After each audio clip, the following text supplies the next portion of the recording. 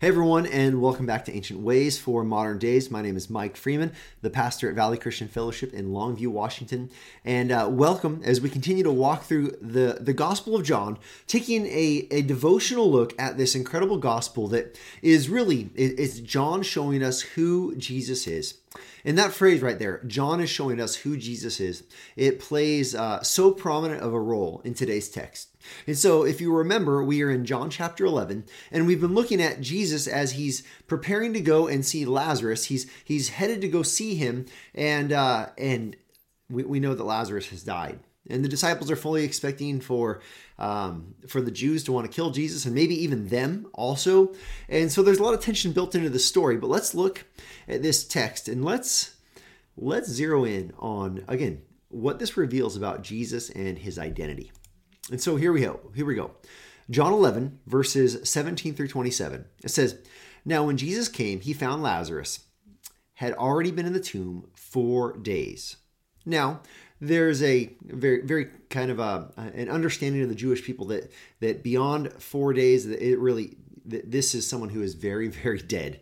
If we were to kind of make a gradation of levels of dead, 4 days is they are well past any kind of hope of something miraculous happening. In verse 18, it says, "Bethany was near Jerusalem, about 2 miles off, and many of the Jews had come to Martha and Mary to console them concerning their brother." So there's a death. There are many people gathered to console and to mourn alongside Mary and Martha. It says, "So when Martha heard that Jesus was coming, she went to meet him. But Mary remained seated in the house. Martha said to Jesus, 'Lord, if you had been here, my brother would not have died. But even now I know whatever you ask of God, he will give you.'" So look at this statement of faith. Martha says, "You know what? Jesus, I know you could have healed him. And I know that God's in control and God answers your prayers even now."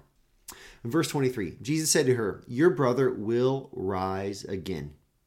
Now Martha said to him, "I know that he will rise again in the resurrection on the last day." Martha has this eschatological hope. She has this hope that there will be a resurrection. This is already a theme. This is already a hope that is being connected to who Jesus is. Well, look with us at verse 25. Jesus said to her, "I am the resurrection and the life. Whoever believes in me, though he die, yet he shall live. And everyone who lives and believes in me shall never die. Do you believe this?" She said to him, "Yes, Lord, I believe that you are the Christ, the Son of God, who is coming into the world." Now, there's amazing things happening in this declaration, amazing things happening in his self-testimony, his self-attestation about who he is. He says that anyone who believes in him, though he die, he shall live.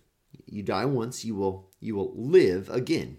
You've been born again, you will live forevermore. He says, "And everyone who lives and believes in me shall never die."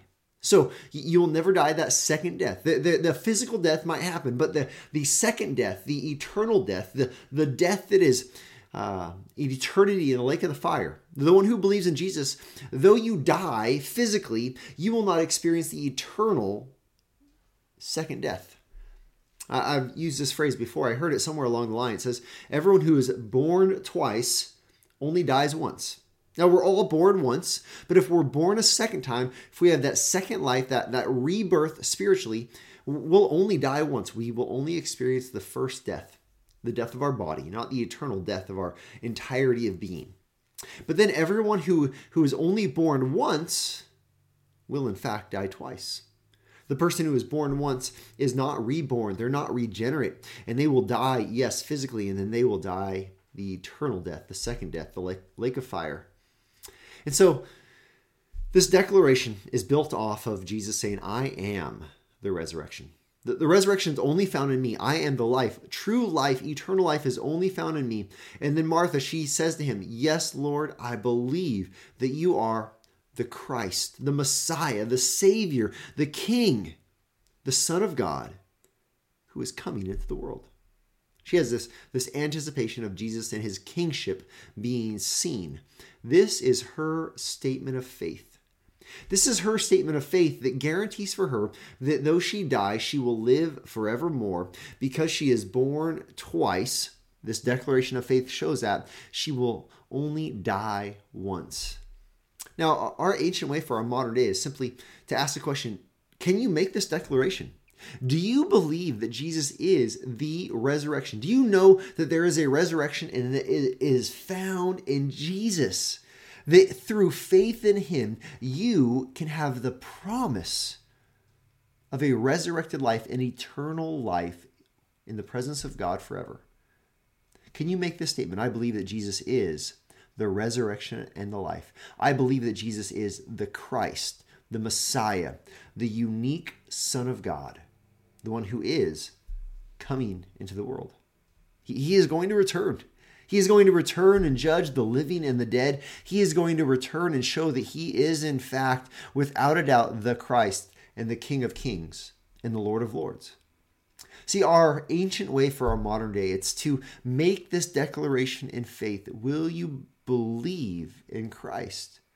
And then in doing that, have confidence, have peace, have joy that you have resurrection life waiting for you. This is our ancient way for our modern day.